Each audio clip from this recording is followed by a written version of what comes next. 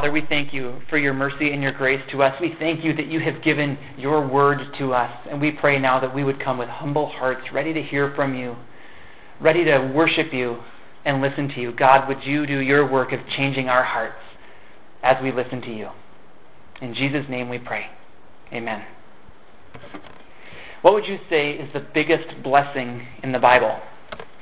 Well, if you were here last Sunday, you heard my answer to that, and I will give my answer again to that today. But what would you say, the biggest blessing in the Bible? That might be a fun question for you to ask as you're interacting with family or friends. Just ask the question, what do you think is the biggest blessing, the biggest promise that God has for us? Well, I would like to suggest, as I said last Sunday, that the biggest blessing that we can have, when we understand it rightly, is this blessing of God with us. And that's the title of my sermon today. Now, we could suggest some other things. We could suggest salvation. That would be a biggie, right? Anybody think salvation is a pretty big blessing? I think it is. One pastor friend of mine this week suggests that maybe a reconciled relationship with God would be the biggest blessing that we have. And I think that's a wonderful thing as well. We could talk about forgiveness of sins. We could talk about eternity. We could talk about being God's child, and all of those are wonderful blessings.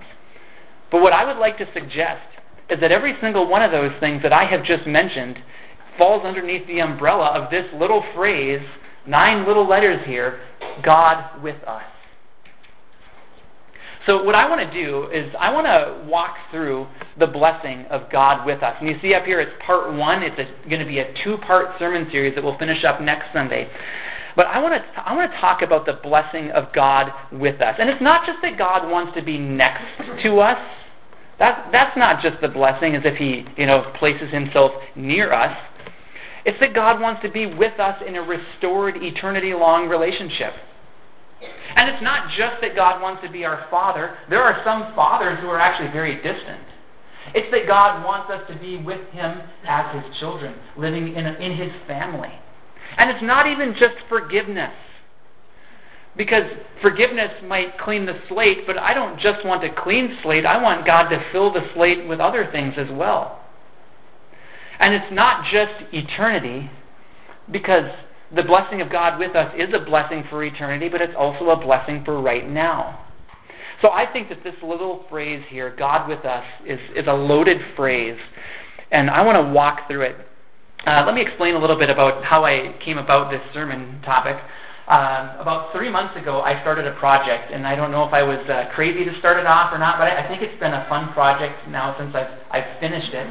I got out my concordance. You know what a concordance is? I would say that my concordance is my second favorite book in the world. My favorite book is the Bible. My second favorite book is the concordance. If you don't know what a concordance is, it takes all of the words in the Bible and it lists them alphabetically. So that if you're trying to find a verse, you ever found yourself doing this? Said, what's that verse about the Lord being my shepherd? I just can't find it. Well, you go to your concordance, you look up the word shepherd, and you start reading the list of all. It gives like a phrase along with there. So you say, I know it says the Lord is my shepherd. So you look in there and it says, oh, there it is. The Lord is my shepherd, Psalm 23. And then you look it up. So you got the answer. It's helped me many, many, many times find a verse that I just couldn't place. So my concordance, I have what is called an exhaustive concordance. So my concordance has every single word in the Bible listed out, even words like a, and the. They're all listed out in there. So what I did, I wanted to find all the occurrences in the Bible where it says God with us. But I knew that they didn't all just look like that some of them said, the Lord was with them, or may the Lord be with you. And I thought, how can I find all of those if it's said a little bit differently a bunch of different times? And I thought, well, the only way I can really do it and make sure that I get them all, at least in the NIV, is by looking up the word with in my concordance. So 3 months ago, I started a project. I probably worked on it, just like 30, 45 minutes at a time. I looked up every single occurrence of the word with in the NIV. You know how many it was? 5,912. So, and I looked them all. I didn't just look them up in my concordance. I had my concordance next to my Bible, and I looked them all up in the Bible because I wanted to find every single occurrence of it. So, am I crazy? I don't know. It was kind of a fun deal, actually, just to see them and to get them in their context. But I found. Anybody want to guess how many I found? Just a little Price is Right moment here. 5,000? No. Less. Anybody else want to register a guess? Going once, going twice? 250, very close. Okay. I found 207. Okay? And that's, some of those are individual verses where the blessing is actually in there a couple of different times. So the number could actually be higher. And I might have fallen asleep for part of my project as well, so I might have missed some. But I found 207 of them, and I have a document, a list of them all listed out. If any of you want it, you can ask me for it. I'd be glad to give it to you. But what we're going to do now today and next Sunday is we're going to walk through some of those, not all, some of those 207 verses or passages in which we see this blessing of God with us. And today we're going to focus mainly on the Old Testament. But before we jump into the Old Testament, I want to do a quick recap of the beginning and the end of the Bible. Okay? I think it's so helpful. One of my seminary classes helped us to frame the Bible this way, and I've done this here before, but I think it's such a helpful way to look at the Bible that there's a beginning and an end to it. So in the beginning, Genesis chapters 1 through 3, we see creation. We see God creating. And what did God say? Up until He created man, there's a bunch of times in Genesis 1 where God looked at what He had made, and what did He say? It is good. But then something different happened when God made man and woman. I think I've got this up here on the slide. Yep. Genesis 1:31. After God made man and woman, it says God saw all that He had made, and it was very good. You see, God created man and woman in His own image. Theologians have often said, and I think rightly so, that we are the crowning act of God's creation. That we were last, and in many ways, you could say, most important of the things that God created that we see in Genesis 1. It wasn't until mankind was created that God looked at it and said it was very good. And then we think about what Adam and Eve enjoyed with God in the garden. Remember how it used to say that God walked in the garden? And that's where Adam and Eve lived. They had this close, intimate, unbroken fellowship with God. So they were living out the God with us kind of relationship that we all long for. That is, until something horrible happened. Adam and Eve ate of the forbidden fruit. And as a result of what they did, there were huge consequences. And that close relationship that they enjoyed with God was, what word would you use to describe it? I asked the pastor this week, how would you describe what happened between man and God and the relationship there? What word would you use? Broken. That's the word that we came up with as well. Fellowship, that close, intimate fellowship relationship with God was broken. Not completely smashed or destroyed, but broken. And look what it says in Genesis 3:23. So the Lord God banished him from the Garden of Eden. The God with us thing that God started suffered a huge setback. But as I was talking to a pastor this week, if you haven't figured out that part, I do every week actually. There's a pastor friend of mine that I call every week, and we just help each other think about what we might be missing in our sermon because we want to give good sermons. But we were talking about this sermon, and my friend said that little phrase, God with us, you can use it to describe the whole Bible. That's God's plan. And he said, talking about Genesis 3 and what was lost, what was broken, he said the rest of the Bible is about God restoring that God with us relationship. And I want to show you now there's a verse in the last 2 chapters of Revelation, because you see the end of the story is that God wants restoration. There was a huge sin problem that Adam and Eve started and that we continued. And sin caused distance between God and Adam, between God and Eve. And have you ever noticed that sin causes distance between us and God as well? In the book of 1 John, which some of you are studying in Bible study, it talks about how God invites us to walk with Him in the light. But if we choose darkness, what are we going to feel? Are we going to feel close to God at that moment as we're disobeying Him, as we're rejecting His ways? No, we're going to feel that distance. That's what sin does to us. But God wants something better. And God tells us what the end of the story looks like. So let's look at the end. By the way, this is the best ending of any book in the world.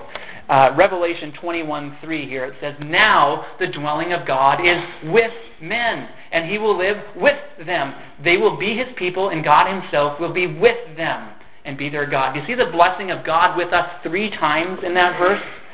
That God wants to tell us that He fully intends to restore the God with us relationship that He wants with us. So that's where God wants us to be. That's the view of eternity. God wanting to be with us in the place that He has created for us. But the blessing of God with us isn't just a blessing that awaits eternity. There's something amazing that happens all throughout the Bible. Like I said, I counted some 207 times.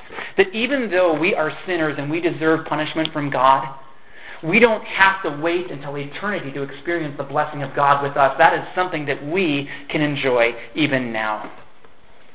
Now, eventually, for those of us who know Jesus or who will come to know Him, we'll get to experience the fullness of that blessing in eternity. But even now, we can experience the blessing of God with us.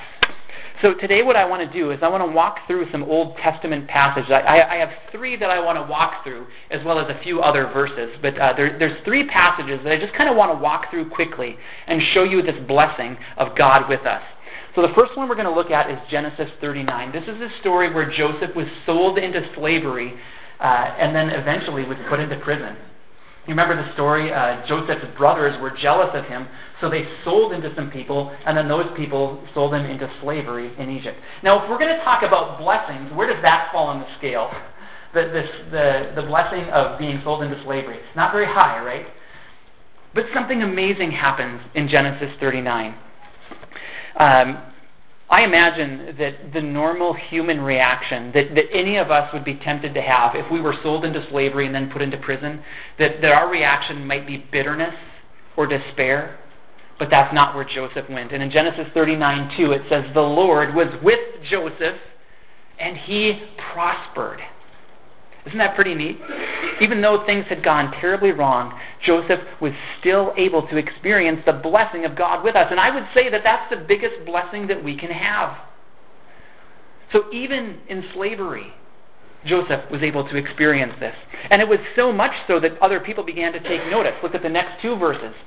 When his masters saw that the Lord was with him and that the Lord gave him success in everything he did, Joseph found favor in his eyes and became his attendant. And it's interesting, in the next verse we see that the blessings weren't even just for Joseph, that they extended to the people around him, which is what God had told us that He wants for us. In Genesis 12, the blessings given to Abraham, Abraham was supposed to be a blessing to those around him. So look at the next verse.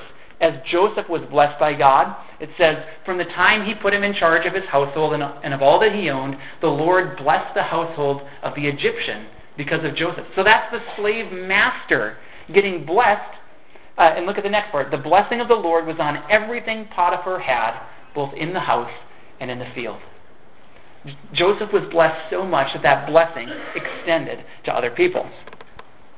But then something bad happened again to Joseph. As if being sold into slavery wasn't bad enough, while he was in slavery and doing a really awesome job at it, his master's wife falsely accused him of doing something, and eventually Joseph was thrown into prison. So again, what's the natural human response when something goes wrong, and even when you're falsely accused? That's one of my fears in life, by the way, is to be falsely accused of something and thrown into prison.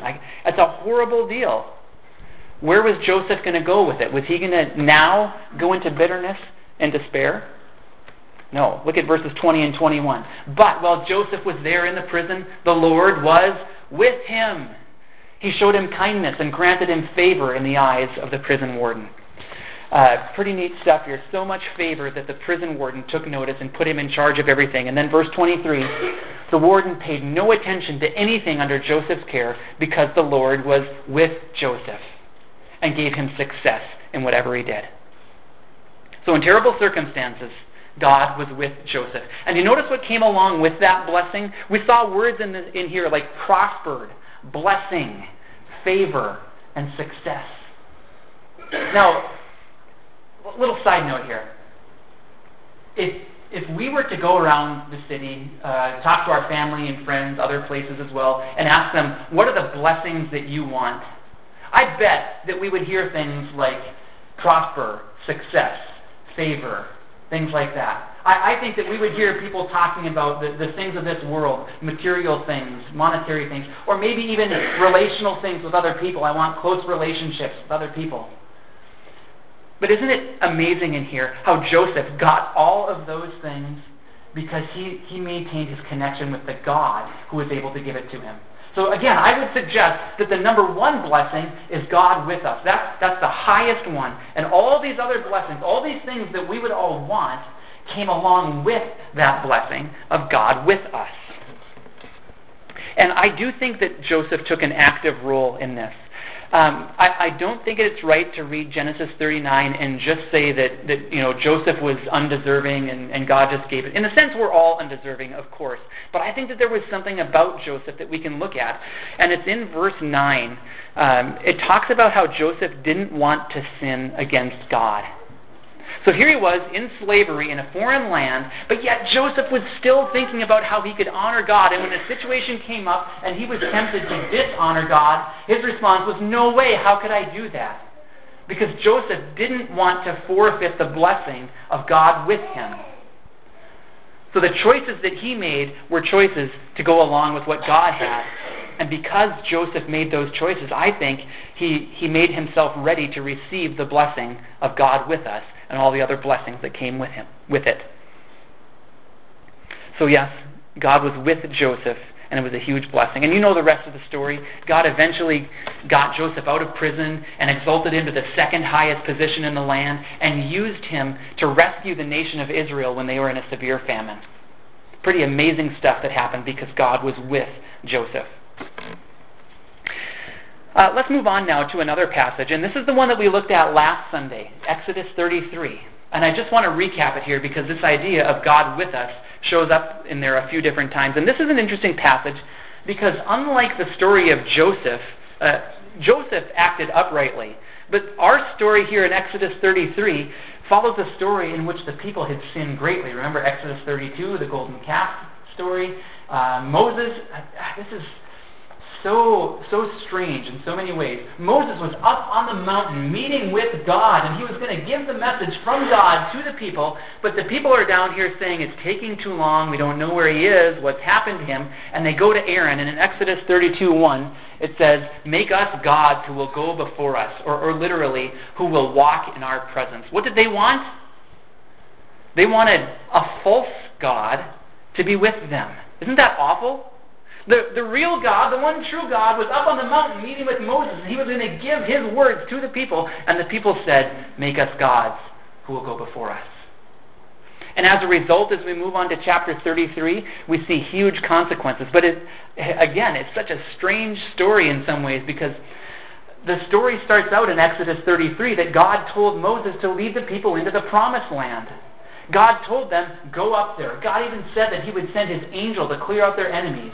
But then we see this startling verse in Exodus 33, verse 3, where God said to the people, but I will not go with you. And again, the same question I asked last week. If you could have all the blessings that you ever dreamed of, but it could only come without God, would you take it? And I hope the answer is no. And actually, that's the way that the people's hearts went in Exodus 33. Praise the Lord, they saw this. Even though they had been dreaming of going to the promised land for hundreds of years, when the people heard that God was not going to go with them, it says that those were distressing words to them, and they mourned. And then, like I said last week, Moses went into intercession mode, and he went up before the Lord, and he talked to the Lord. And here's what he said in verses 15 and 16. Moses said to God, if your presence does not go with us, do not send us up from here. How will anyone know that you are pleased with me and with your people unless you go with us? What else will distinguish me and your people from all the other people on the face of the earth? And it's interesting. What was God's response in verse 17? He said, I will do the very thing you have asked because I am pleased with you and I know you by name. So fortunately for Moses and the people, they recognized the horrible prospect of having to go without God, even if it meant going to the promised land, because what good would the promised land be without the God of the promise? So the people mourned, Moses interceded, and because the people's hearts were changing, as shown by Moses, their leader, God said indeed that he would go with them. Okay, and then one more passage here we're going to walk through. Numbers 14. This is the story of when God told Moses to send 12 spies into the promised land. Remember that story? God had said he was giving the land to them. He said, go send 12 people into the land. So they sent these 12 spies out, and all 12 came back saying, whoa, it's really good. Look at the fruit here. They were carrying some of the fruit with them, and it was just this amazingly awesome fruit. It was a land flowing with milk and honey. And even before the spies went in there, listen to how God said it to them. In Numbers 13:2, he said, send some men to explore the land of Canaan, which I am giving to the Israelites. Okay? Caleb and Joshua were two of the spies who went along.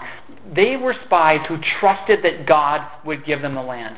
Because when the spies went in there, they didn't just see a land that had a lot of blessings in it. They also saw a land that had really huge people in it. And the other 10 spies tried to persuade the Israelites to believe that those really big, strong people in the land couldn't be taken out. But Joshua and Caleb had a different idea because they were walking by faith. And look what they said in 14:9. And do not be afraid of the people of the land, because we will swallow them up. Their protection is gone, but the Lord is with us. Do not be afraid of them. I love that last part. Do not be afraid. Let me just take a quick side note here. Anybody here ever gone through anything difficult? Anybody here currently maybe going through something that's hard and maybe you're wondering where God is? Well, you know what? Whatever we go through, if we go through it with God, we don't need to fear. We could ask the question, though, well, doesn't bad stuff still happen? Well, yes, bad stuff still happens. And we could ask, who is against us? Like, there's a verse in Romans. Let me put this up here. Romans 8:31 and 32. What then shall we say in response to this? If God is for us, who can be against us? He who did not spare his own son, but gave him up for us all, how will he not also, along with him, graciously give us all things? That question in the middle there, if God is for us, who can be against us? You know what? There are people that can be against us. There may very well be circumstances that are against us. But what does Romans 8 teach us to say? It doesn't matter. If God is for us, who can be against us? Isn't God going to graciously give us all things anyways? Now, yes, we may have to endure some difficult things for a time like Joseph did in slavery or in prison. But if God is with us, we do not need to be afraid. And that's what Joshua and Caleb were trusting in the blessing of God's presence with them. Knowing that God was leading them into the promised land, they said, hey, we can do this. God is with us, their protection is gone. But yeah, getting back to this story, the people decided not to go into the land. They decided to listen to those 10 other spies, and they decided to listen to their fear instead of listening to God. And in response, in verse 12 of chapter 14, God said that he would destroy the people. But again, here's Moses coming to intercede, and that's just a good lesson for us to remember. When we see people acting wickedly, maybe it's time for us to intercede for them. And Moses interceded just like he did in Exodus 32 and 33. And in both places, Moses brought up to God, hey, what are the other nations going to think? And it's interesting, in Numbers 14, Moses brought up the nation of Egypt. And he reminded God, saying, the Egyptians know, God, that you are with Israel. So God had a reputation here. Isn't that cool? God had a reputation among the Egyptians of being with the Israelites. And so if you were to go up to the people of Egypt and say, hey, what is it about those Israelites? What makes them different? Why were they able to get out of your grasp? You look a lot more powerful than they are. What is it with those Israelites? Do you know what the Egyptians would say? God was with them. I just think that's fascinating. So Moses was kind of banking on that now as he's talking to God. He said, the Egyptians know that you're with your people. God, can't you have mercy on them? So in response to that, God said that he wouldn't destroy the Israelites. But he did say that he was going to punish them. This sin of theirs was so grievous that God decided that he was going to punish them. And the punishment was a 40-year timeout in the desert before they could go into the promised land. God said he was going to give them the promised land, but because of their sin, they had to wander for 40 years. But the people didn't like that punishment, not at all. So you know what they did? The people said, okay, God, we heard you. We were supposed to go in there, and yeah, now we've heard that you're going to make us wander around here for 40 years, but we don't want to do that. So now, God, we're going to go up into the promised land and try to drive out those people there. It might have looked like faith on the outside, but look at what Moses said. But Moses said, why are you disobeying the Lord's command? This will not succeed. Do not go up because the Lord is not with you. And let me just stop there real quick. If the blessing of God with us is the best blessing, then what should we say about God not being with us? I don't even want to think about it. Do not go up because the Lord is not with you. You will be defeated by your enemies, for the Amalekites and Canaanites will face you there. Because you have turned away from the Lord, He will not be with you, and you will fall by the sword. Awful, awful stuff here. And sadly, the people didn't even listen to that. They went up and they tried to go into the land, even though God wasn't with them, and they were beaten down by their enemies, and they didn't get to go in. So you could say about Numbers 14 that God was against the Israelites. In verse 34 it said, for 40 years, 1 year for each of the 40 days you explored the land, you will suffer for your sins and know what it is like to have me against you. Now I look at that and I just like, whoa. God against you? What a horrible thing. Why would God do that? We'll look at the very next verse that explains why. I, the Lord, have spoken, and I will surely do these things to this whole wicked community, which has banded together against me. You see what's happened here? The people of Israel had set themselves against God, and in response, He said to them, now you're going to know what it's like to have me against you. It reminds me of a verse from the New Testament. In 1 Peter 5:5, it says, God opposes the proud, but gives grace to the humble. If the battle lines are drawn, which side do you want to be on? The against God side or the with God side? And this verse in 1 Peter 5:5 gives us a little clue here. It says, God gives grace to the humble. Who are the humble people? Those are the people that recognize that God leads us. Those are the people who recognize that His ways are better than our ways. So in humility, we should say, God, I kind of have my own ideas here, but you know what? I'm going to choose your way anyways. That's what the people of Numbers 14 forgot. They forgot that God was good. They forgot that God would lead them into good things. They saw difficult circumstances and they came up with their own ideas. So what should we do? Let's talk application here. Let's walk by faith and with humility. Faith meaning that we trust in God, meaning that we actually believe that He's stronger and better and wiser than we are. And humility saying, you know what? It's not important for me to choose my way. God, I choose your way. And that's where we get the blessing of God with us, of the relationship with Him. And then I would just add to that, if we have the blessing of God with us, then we're in a position to receive all the other blessings that He wants to give us. So again, I'd say that God with us is chief among all blessings. But how can God be with us? We're sinners, right? You've often heard it said that God's a holy God and we're sinful people. God can't be with sin, so how can God be with us? From our perspective as human beings, this is the biggest problem we face in the Bible. It's the problem that Adam and Eve faced after they sinned and they got kicked out of the garden. It's the problem that we still face today. It's the problem of sin causing distance between us and God. What can be done about it?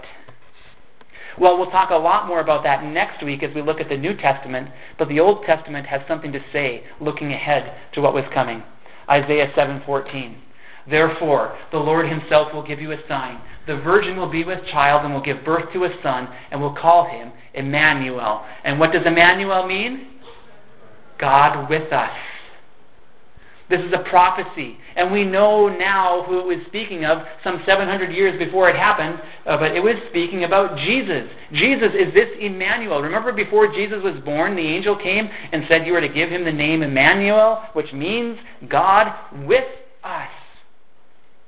So we now know the end of the story. It's that Jesus came so that we could be with God. Jesus took our sins upon Himself and died on the cross for us so that any of us who receive Him as Savior and Lord can be with God now and forever. It's the blessing of God with us.